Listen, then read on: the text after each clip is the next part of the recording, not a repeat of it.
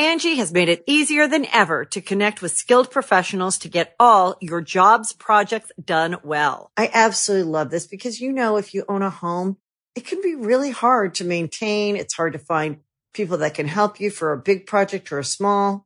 Well, whether it's in everyday maintenance and repairs or making dream projects a reality, it can be hard just to know where to start. But now all you need to do is Angie that and find a skilled local pro who will deliver the quality and expertise you need.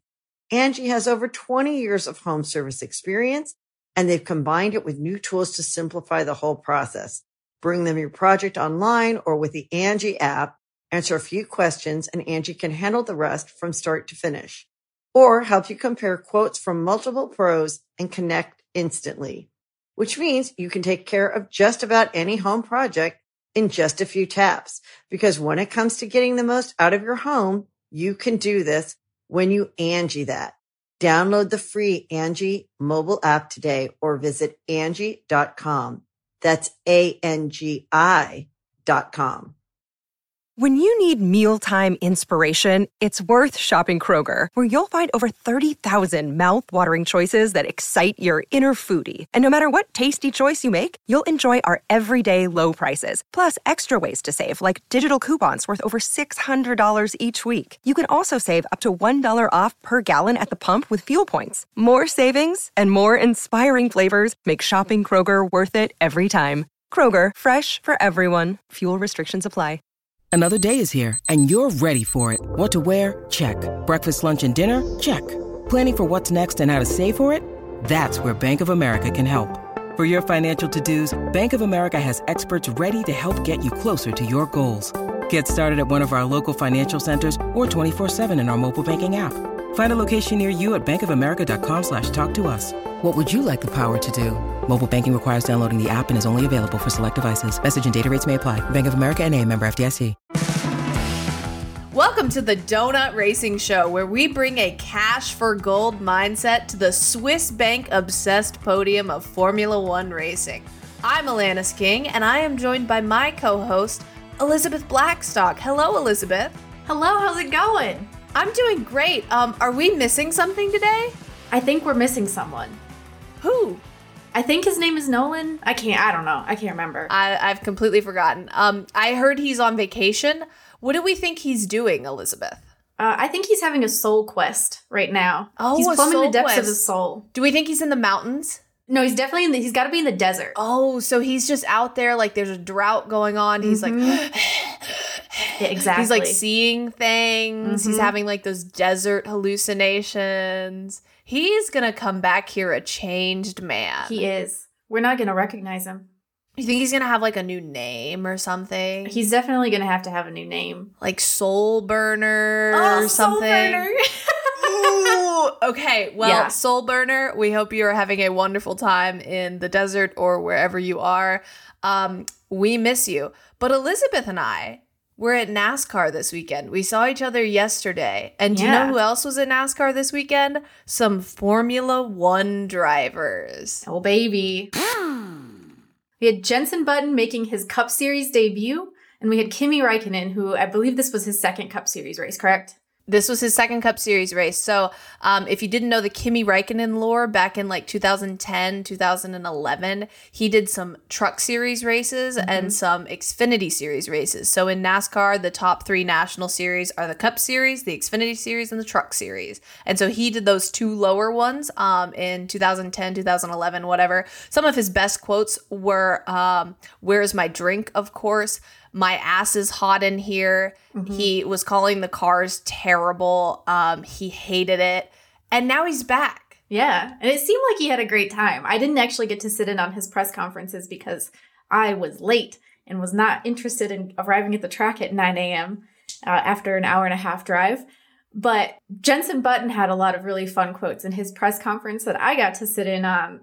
He forgot how to start the car. He said that he had not driven a sequential gearbox since 1999. He was blown away by the fact that when he was on a fast lap, no one was moving out of the way for him. No. I got to interview him afterward, and he was like, "I'm going to bring that up at the driver's meeting, and I just want to see how many people will boo and yell at me." We stopped by, Elizabeth and I, to see Kimi Räikkönen's car, and we wanted a glimpse of Kimi Räikkönen, and we were like, where's Kimi? And this group in front of us, this group of young women, they were like, we hear he's in the bathroom. We just want a photo with him, but they said he's in the bathroom. Yeah. And it's like 2 minutes before he's supposed to get in the car, he's in the bathroom, and it's just like, Kimi doesn't even care. Like, there's an iconic Kimi video out there, if you're not familiar, where an interviewer during Formula One, I believe, goes up to him and was like, where were you? And he was like, I was having a That's his quote. Yep. And it wasn't just Kimi and Jensen. Gunther Steiner was on the NASCAR broadcast this weekend. And the funniest thing was all of the NASCAR viewers were like, you can tell that Gunther is just more reserved. He's not talking as much as the other commentators. You can tell there's a gap of knowledge there. He doesn't know as much about NASCAR as the other commentators. And everybody was like, do you know that he ran the Red Bull NASCAR Cup team? Like, he knows about NASCAR. There were just 5 people in that commentary booth, so it's a lot. And Gunther's not going to talk over. It's just like when you're out on track, the NASCAR drivers are hitting each other. The Formula One drivers are like, I don't just hit people for fun.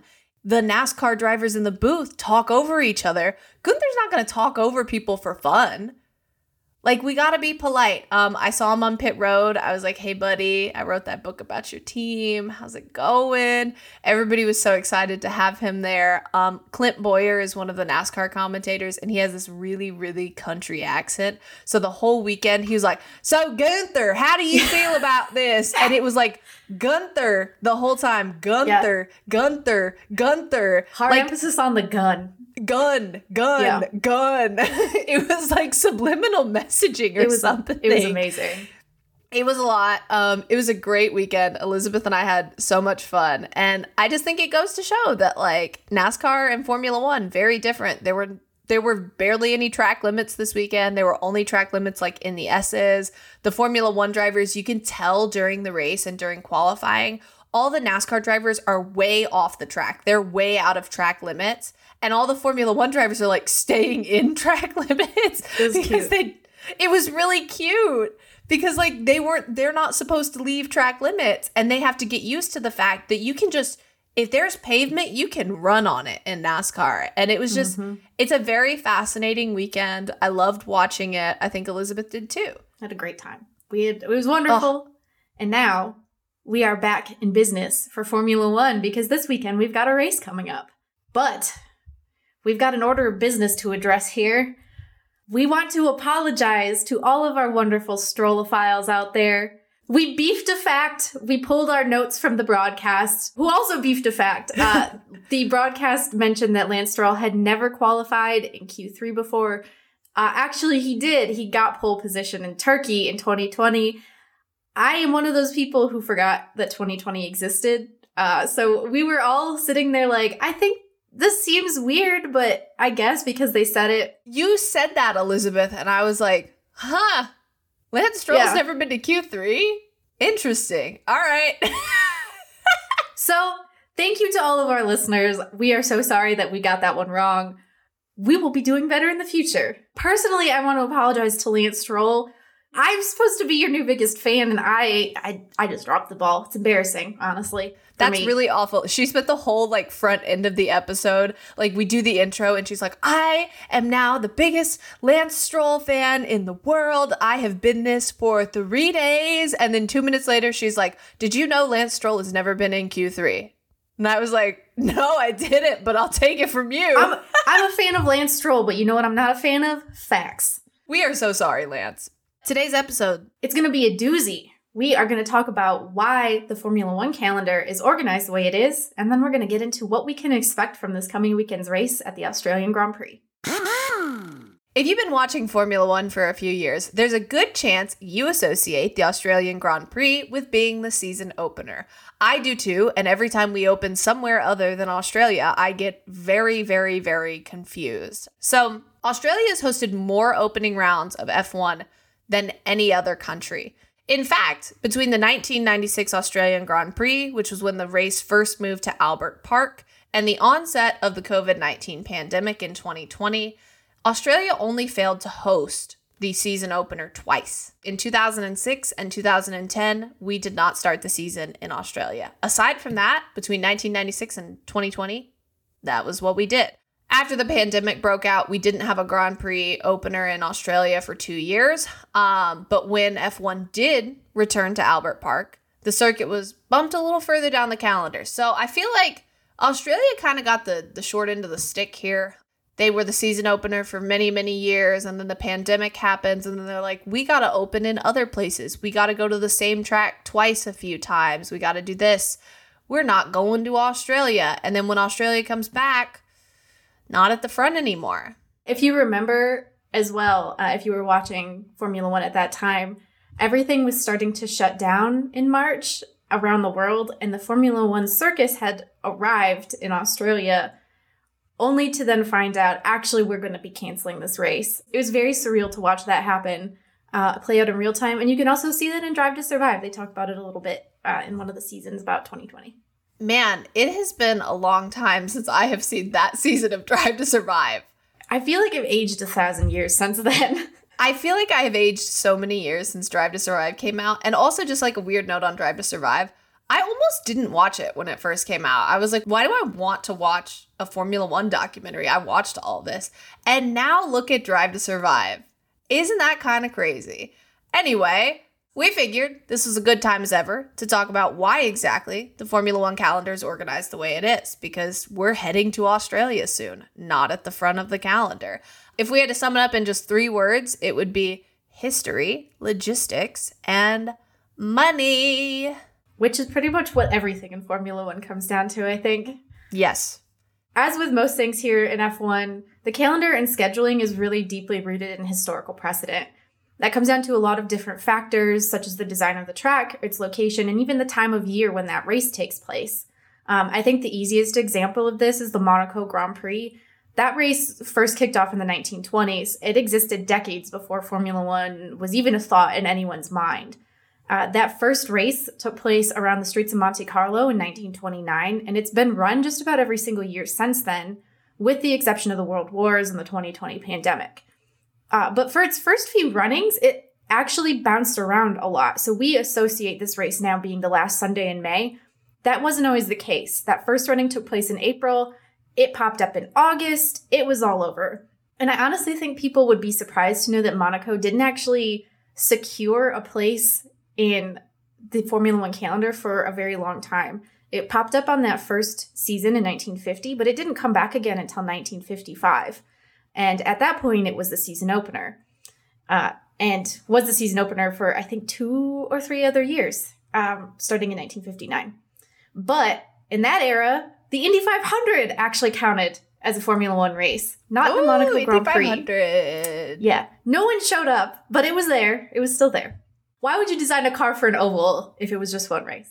I think what's really interesting is that like the global calendar has really evolved to focus on Monaco and Indy on the same day, because you wake up on that Sunday in May and you watch the Monaco Grand Prix at like 7 o'clock in the morning in the United States. And then you watch the Indy 500 at 11 o'clock in the morning in the United States. And then at 6 p.m., here comes the grand finale of them all, the Coca-Cola 600. NASCAR! Yeah. It's the best day in racing, I'm not going to lie. Like, every year, I just thrive. It is. And Elizabeth and I are both going to the Indy 500 this year. Unfortunately, it's not a Formula One race, but we're both going. Yeah, we're gonna have a great time. And maybe there'll be Formula One drivers there. There'll be Romain Grosjean. We will see Romain Grosjean, definitely. He will be there. It was suggested that I wear Romain Grosjean's fire suit to the Indianapolis 500. So if you don't know, Romain Grosjean actually sold his Rich Energy fire suit from the Rich Energy Haas Formula One team. And I bought it. So it's in my closet. I'm going to display it. But Romain Grosjean has legs the size of desk legs, like those tiny little like antique desk legs. I have legs the size of a Thanksgiving ham. So you start putting on that fire suit and, it'll get past the ankles, it'll get past the calves. But once you get up on them thighs, it is Thanksgiving. And that does not fit. My hips don't fit. My thighs don't fit. Eat a cheeseburger. You have the the physical form of a pencil. Anyway, let's get back to F1 and the historical precedent of the F1 calendars. So when we talk about that historical precedent, we're usually talking kind of about the rough design of racetracks that exist in Europe. And especially as those races take place in the warmer months of the year because it's, climate is cold if you try to host that in March. In 1950, that was F1's first year of the championship. 4 of the 7 season races took place on tracks that F1 still uses in some capacity: Silverstone, Monaco, Spa, and Monza. Over the years, obviously, those tracks have been modernized. Spa was a absolutely massive circuit, 12 kilometers, I think it was. They cut that down. It's now a reasonable lap time. But some of the general scheduling has stayed the same since that first year. Monaco was in May, Spa was in the summer, and Monza was in September. And of course, we've almost tripled the number of F1 circuits since then. But other tracks like Zandvoort in the Netherlands, the Autodromo Hermanos Rodriguez in Mexico, and the Red Bull Ring in Austria, and even Interlagos in Brazil all came into play within the first 25 years of F1. Obviously, most of those names were different back then. Red Bull did not exist in 1970 when that in the 70s when that track came up. I feel like if Red Bull existed in the 70s, that would have been a wild time. I don't think the 1970s needed an energy drink on top of the cocaine they were doing. Other scheduling cues kind of remain the same as well. So the North American races fell at the end of the calendar no matter where they were located. And the season often kicked off in a much hotter climate. So that was Argentina, Brazil, Australia, Bahrain, and we even had season openers here in America out in California. We're going to have like 10 F1 races in America here pretty soon, though. So I hope so. They should do it like NASCAR does, the Dash for Cash and the Triple Truck Challenge. Mm-hmm. Yeah, so in NASCAR, if you win a certain set of races, you get a bonus prize. We have 3 races in America. We absolutely need to award something to the champion of those 3 races. Whoever has the most points. Angie has made it easier than ever to connect with skilled professionals to get all your jobs projects done well. I absolutely love this because, if you own a home, it can be really hard to maintain. It's hard to find people that can help you for a big project or a small. Well, whether it's in everyday maintenance and repairs or making dream projects a reality, it can be hard just to know where to start. But now all you need to do is Angie that and find a skilled local pro who will deliver the quality and expertise you need. Angie has over 20 years of home service experience, and they've combined it with new tools to simplify the whole process. Bring them your project online or with the Angie app, answer a few questions, and Angie can handle the rest from start to finish. Or help you compare quotes from multiple pros and connect instantly, which means you can take care of just about any home project in just a few taps. Because when it comes to getting the most out of your home, you can do this when you Angie that. Download the free Angie mobile app today or visit Angie.com. That's ANGI.com. Next, we move into logistics. To be able to host an F1 race, organizers have to agree that the tracks are F1 worthy. And this is more than just some subjective, okay, we like you. Yeah, well, we like you, 100%. No, this is a whole thing. So right now, there are 39 different circuits and 46 different layouts that can host an F1 race. So all of those tracks are grade 1 tracks. This changes all the time. So some tracks, like Bahrain, they have multiple layouts that have been used in F1. We saw this in 2020. So we had a Bahrain Grand Prix on the usual circuit, and then we had a Bahrain Grand Prix on the different circuit because we had to go to Bahrain twice. So they do this to change it up a little, and it was something that we had to do in 2020 because of the fact that we weren't going around the world like normal. So they use multiple layouts. That counts as a layout, but it's one circuit. It takes a lot of work to keep a track at grade 1. The FIA has rules about things like the size of pit lane, the size of the starting grid, the degree of allowable banking, the types of safety barriers used, and the facilities available in the medical center. That's among a lot of different criteria that it uses to evaluate the quality of a circuit. So this changes depending on what the circuit is, too. So when you build a new F1 track, take Circuit of the Americas when it was built in the early 2010s. That has a different safety criteria than Monaco. So Circuit of the Americas is a standalone track. You will look at this track and you will see it has tons of runoff. All of that like stars and stripes stuff you see that leads into the gravel traps, that allows the cars to have tons of runoff to catch themselves and slow down before you hit a wall. You get stuck in the gravel trap, you're on the asphalt. You go to a street circuit like Monaco, that's not possible. You cannot have like tons and tons and tons and tons of runoff for these cars to slow themselves down on. So what constitutes a grade 1 track depends on what that track is. So if you were to buy a plot of land and build a new F1 track right now, you would be held to different standards than some of the existing F1 tracks. That's just kind of how it is. And that's part of why the Miami Grand Prix takes place kind of in a parking lot. It's to enable there to be that extra, that padding and that space for runoff areas. It's a very, very strict set of rules. That's not the only logistical challenge that F1 and the FIA face when they're organizing a calendar. Travel and climate are also really big factors. So obviously you have to guarantee that it's actually possible for F1's teams to ship their race cars from one track to the next. It's most easy to point out the physical distance between these tracks as like a big thing that could stop them from shipping from one track to another. It makes sense, to schedule a bunch of races in Asia or around that area so that we can ship shorter distances between the tracks.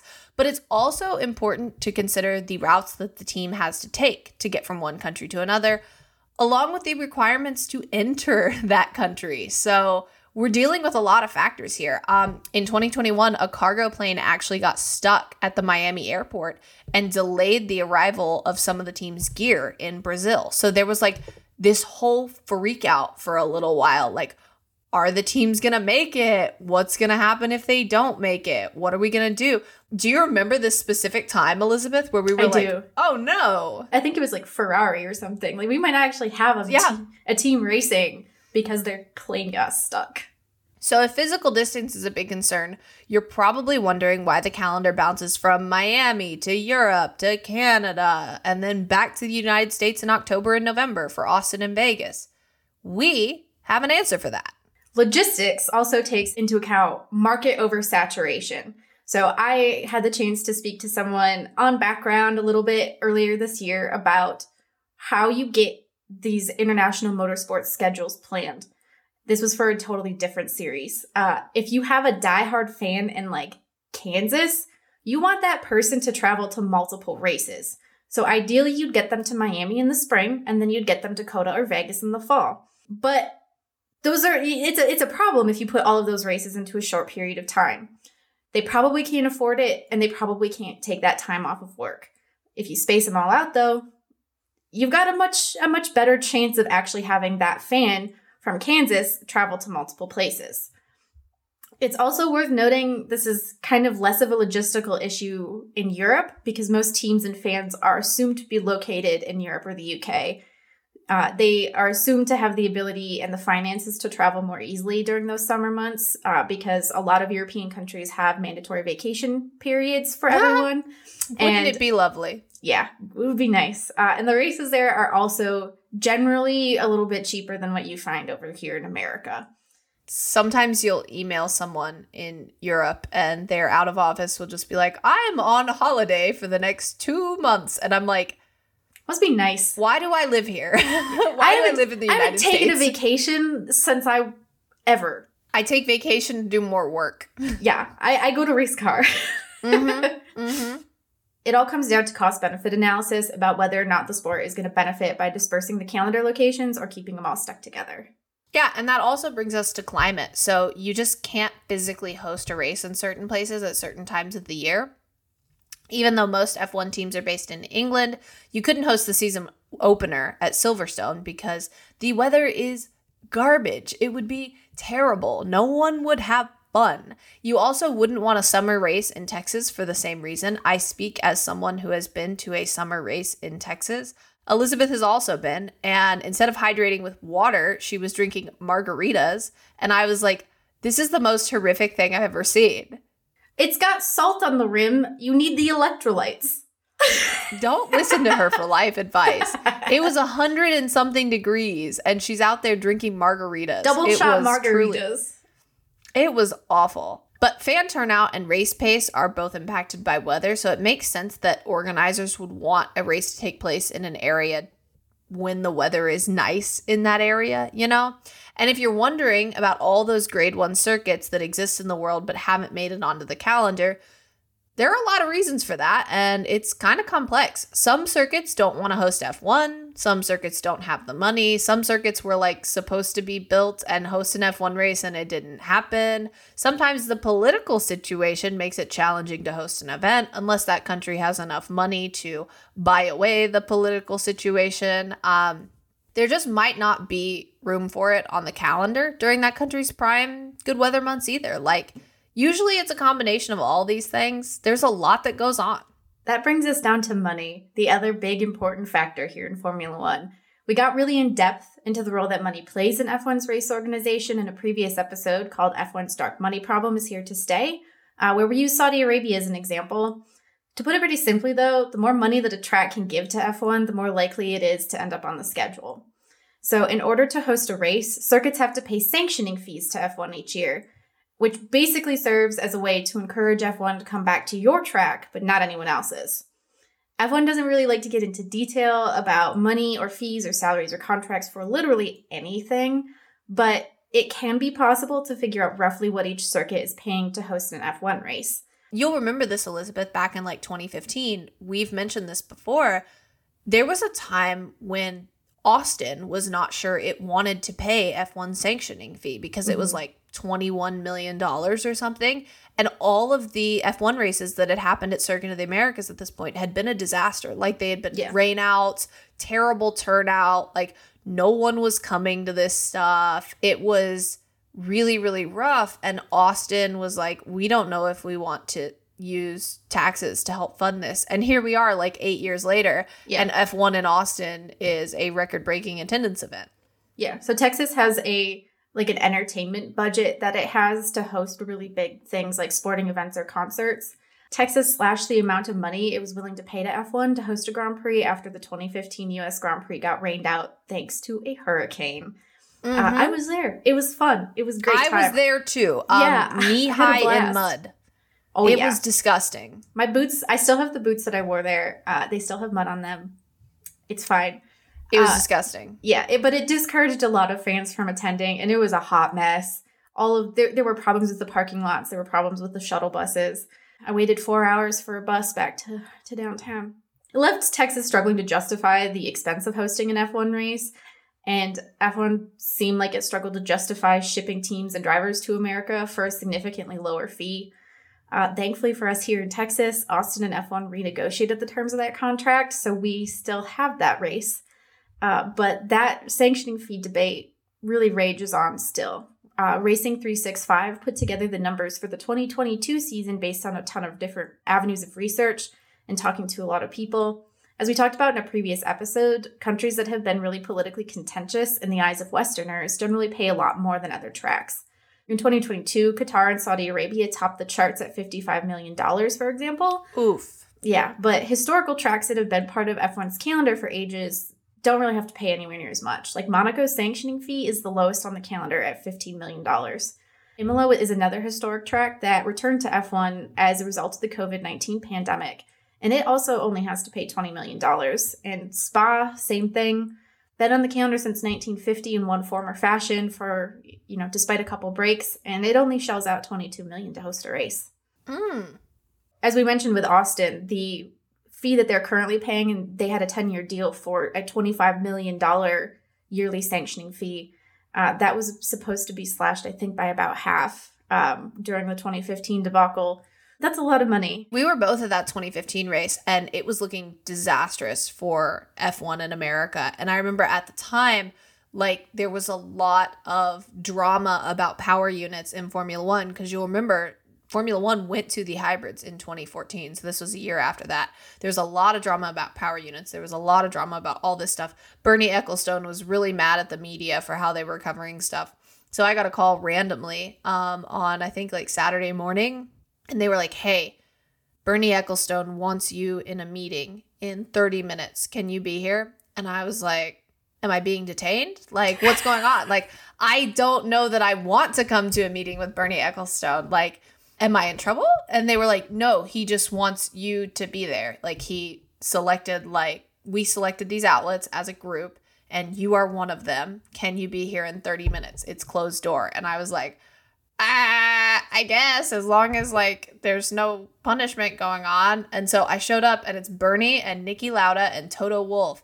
And they were all, man, they were not happy. They were having a bad day. And I just sat there for like 90 minutes and listened to these dudes like complain. It was crazy. That's insane. Like round table meeting with Niki, Toto, and Bernie. And I was like, what the hell? Like, this is my first F1 race. Alanis was a legitimate journalist at that point, and I was not. I was in college. I was in college. Yeah, so was I. I was slumming in the grandstands, drinking beer and getting wet. And I was freaking sitting with Bernie Ecclestone, and I like specifically remember running into this closed door meeting, and like everything is wet. See, the worst part about that was I had gone to the race the previous year and told all of my European friends what a great and fantastic time the United States Grand Prix is because it's sunny and it's warm and it's not going to rain. Guess what? They all showed up and we got freaking downpoured on.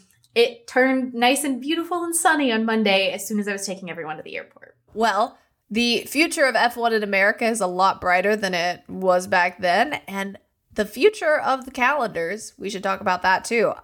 F1 caught a lot of flack from fans when it announced its 2023 calendar because the organization seems to actively negate anything eco-friendly and sustainable, and F1 has been all about that eco-friendly and sustainable messaging lately.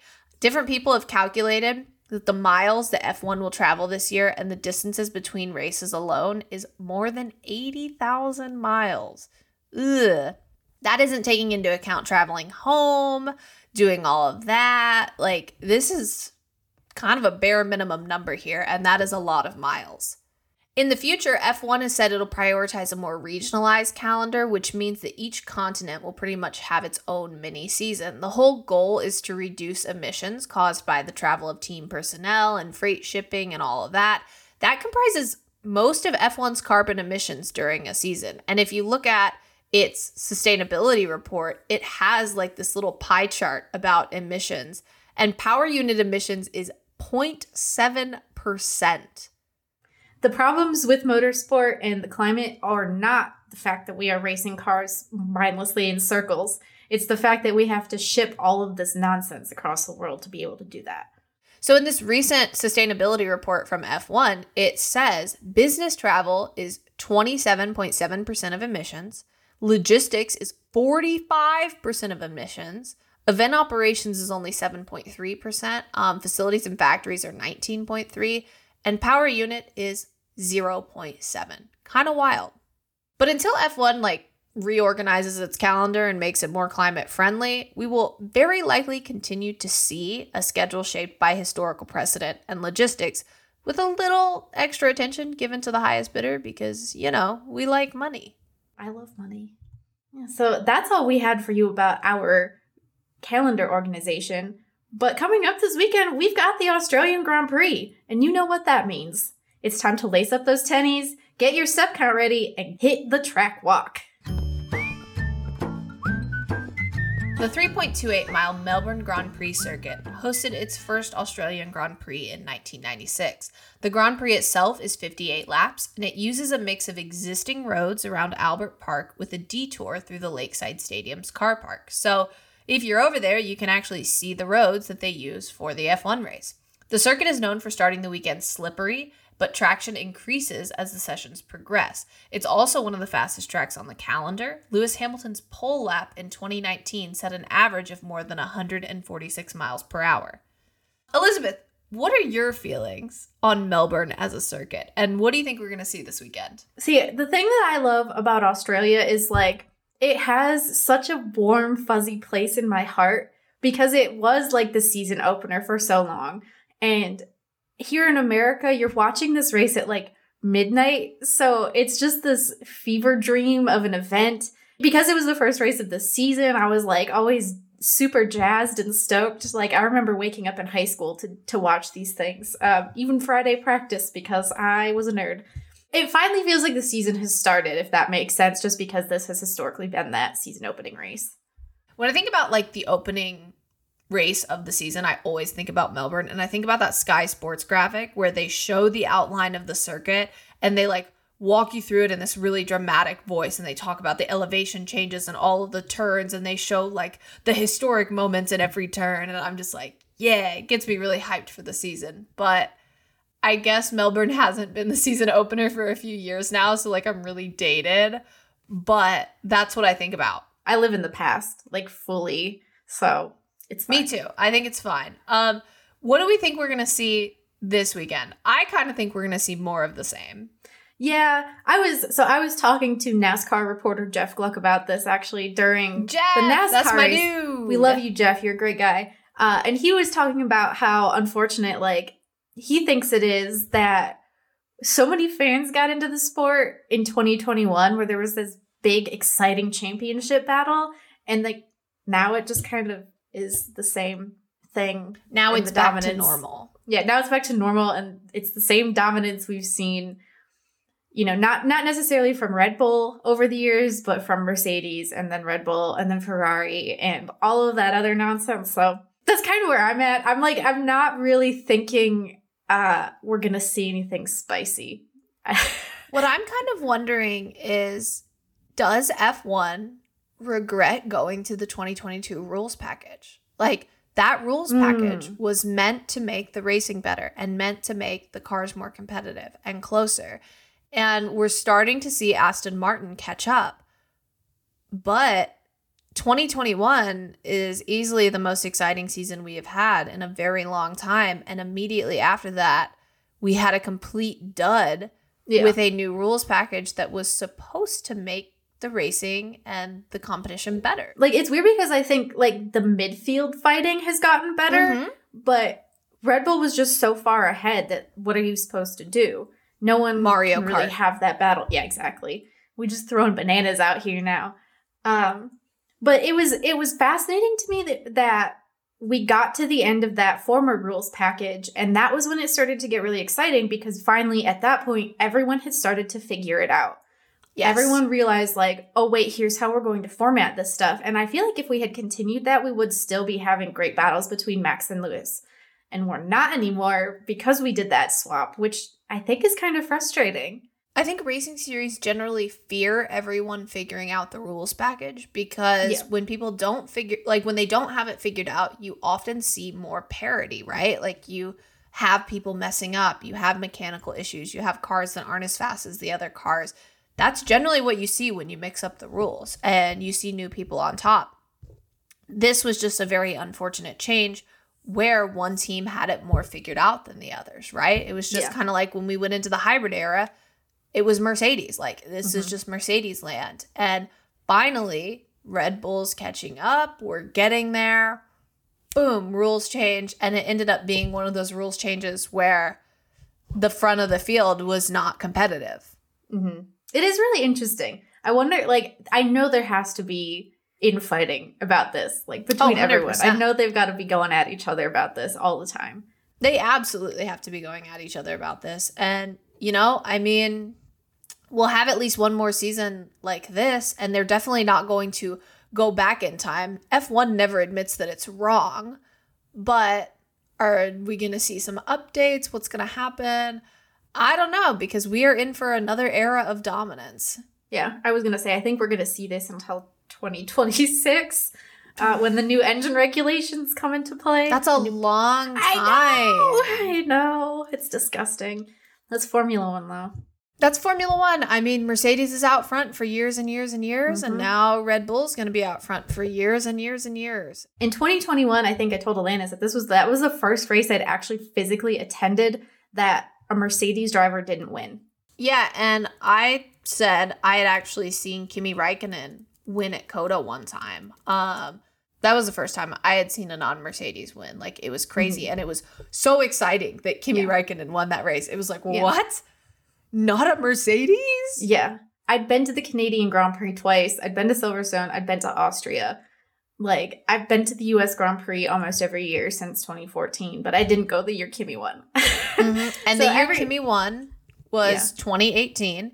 And it was a 113 race winless streak. So in Formula One, that is years. That is a long time. So Kimi hadn't won in so long, and it was wild to see him win. You know, he was so excited. Yay, I won the race. Like, you know, he was thrilled. Totally. Man was jazzed. Maybe he cracked a smile. It's possible. Yeah.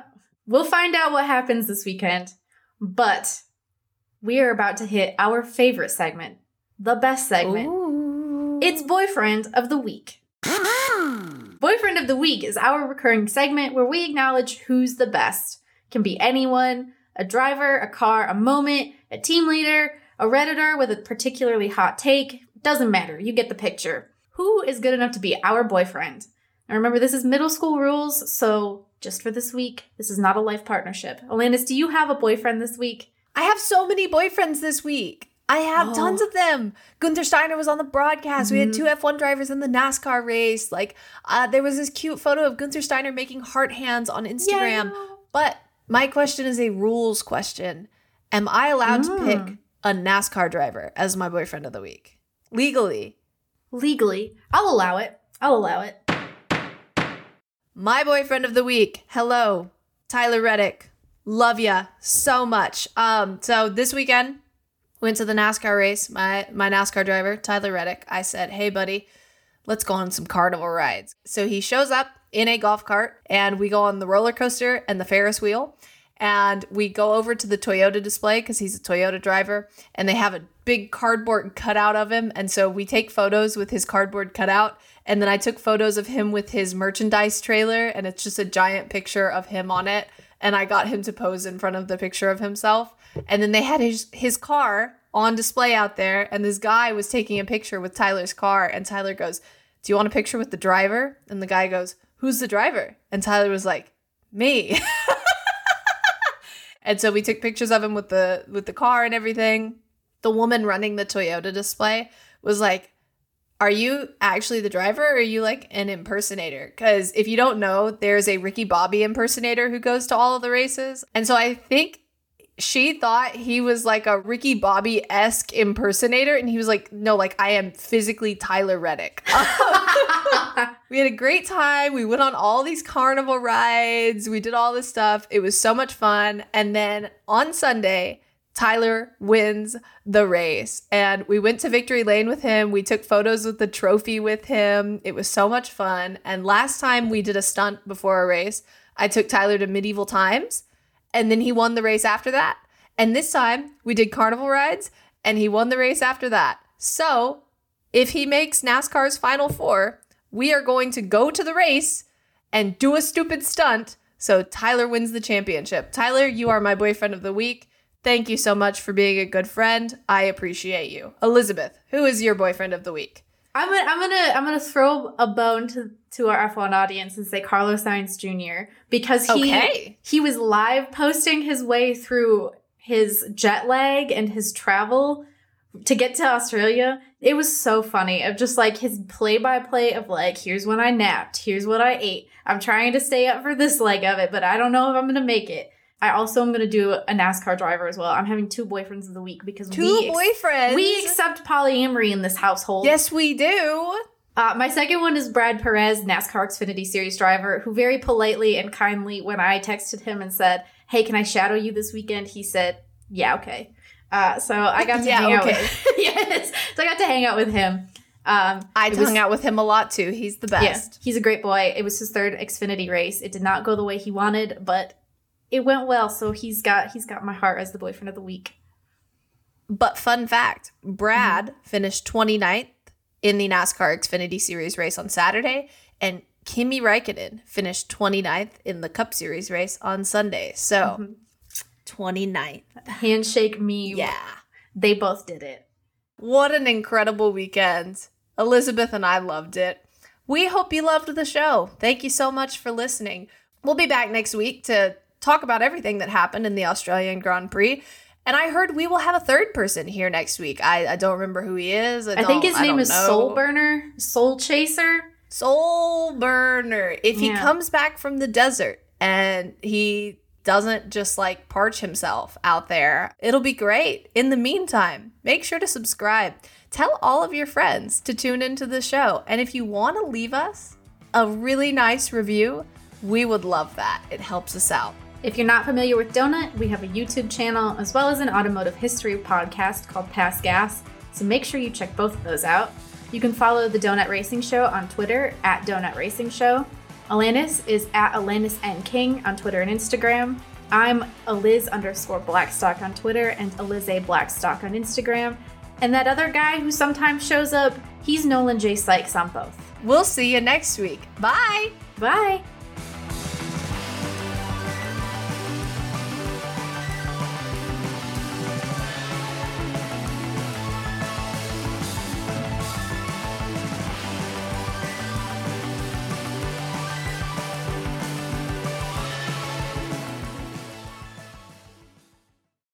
Angie has made it easier than ever to connect with skilled professionals to get all your jobs projects done well. I absolutely love this because, you know, if you own a home, it can be really hard to maintain. It's hard to find people that can help you for a big project or a small. Well, whether it's in everyday maintenance and repairs or making dream projects a reality, it can be hard just to know where to start. But now all you need to do is Angie that and find a skilled local pro who will deliver the quality and expertise you need. Angie has over 20 years of home service experience, and they've combined it with new tools to simplify the whole process. Bring them your project online or with the Angie app, answer a few questions, and Angie can handle the rest from start to finish. Or help you compare quotes from multiple pros and connect instantly, which means you can take care of just about any home project in just a few taps. Because when it comes to getting the most out of your home, you can do this when you Angie that. Download the free Angie mobile app today or visit Angie.com. That's ANGI.com.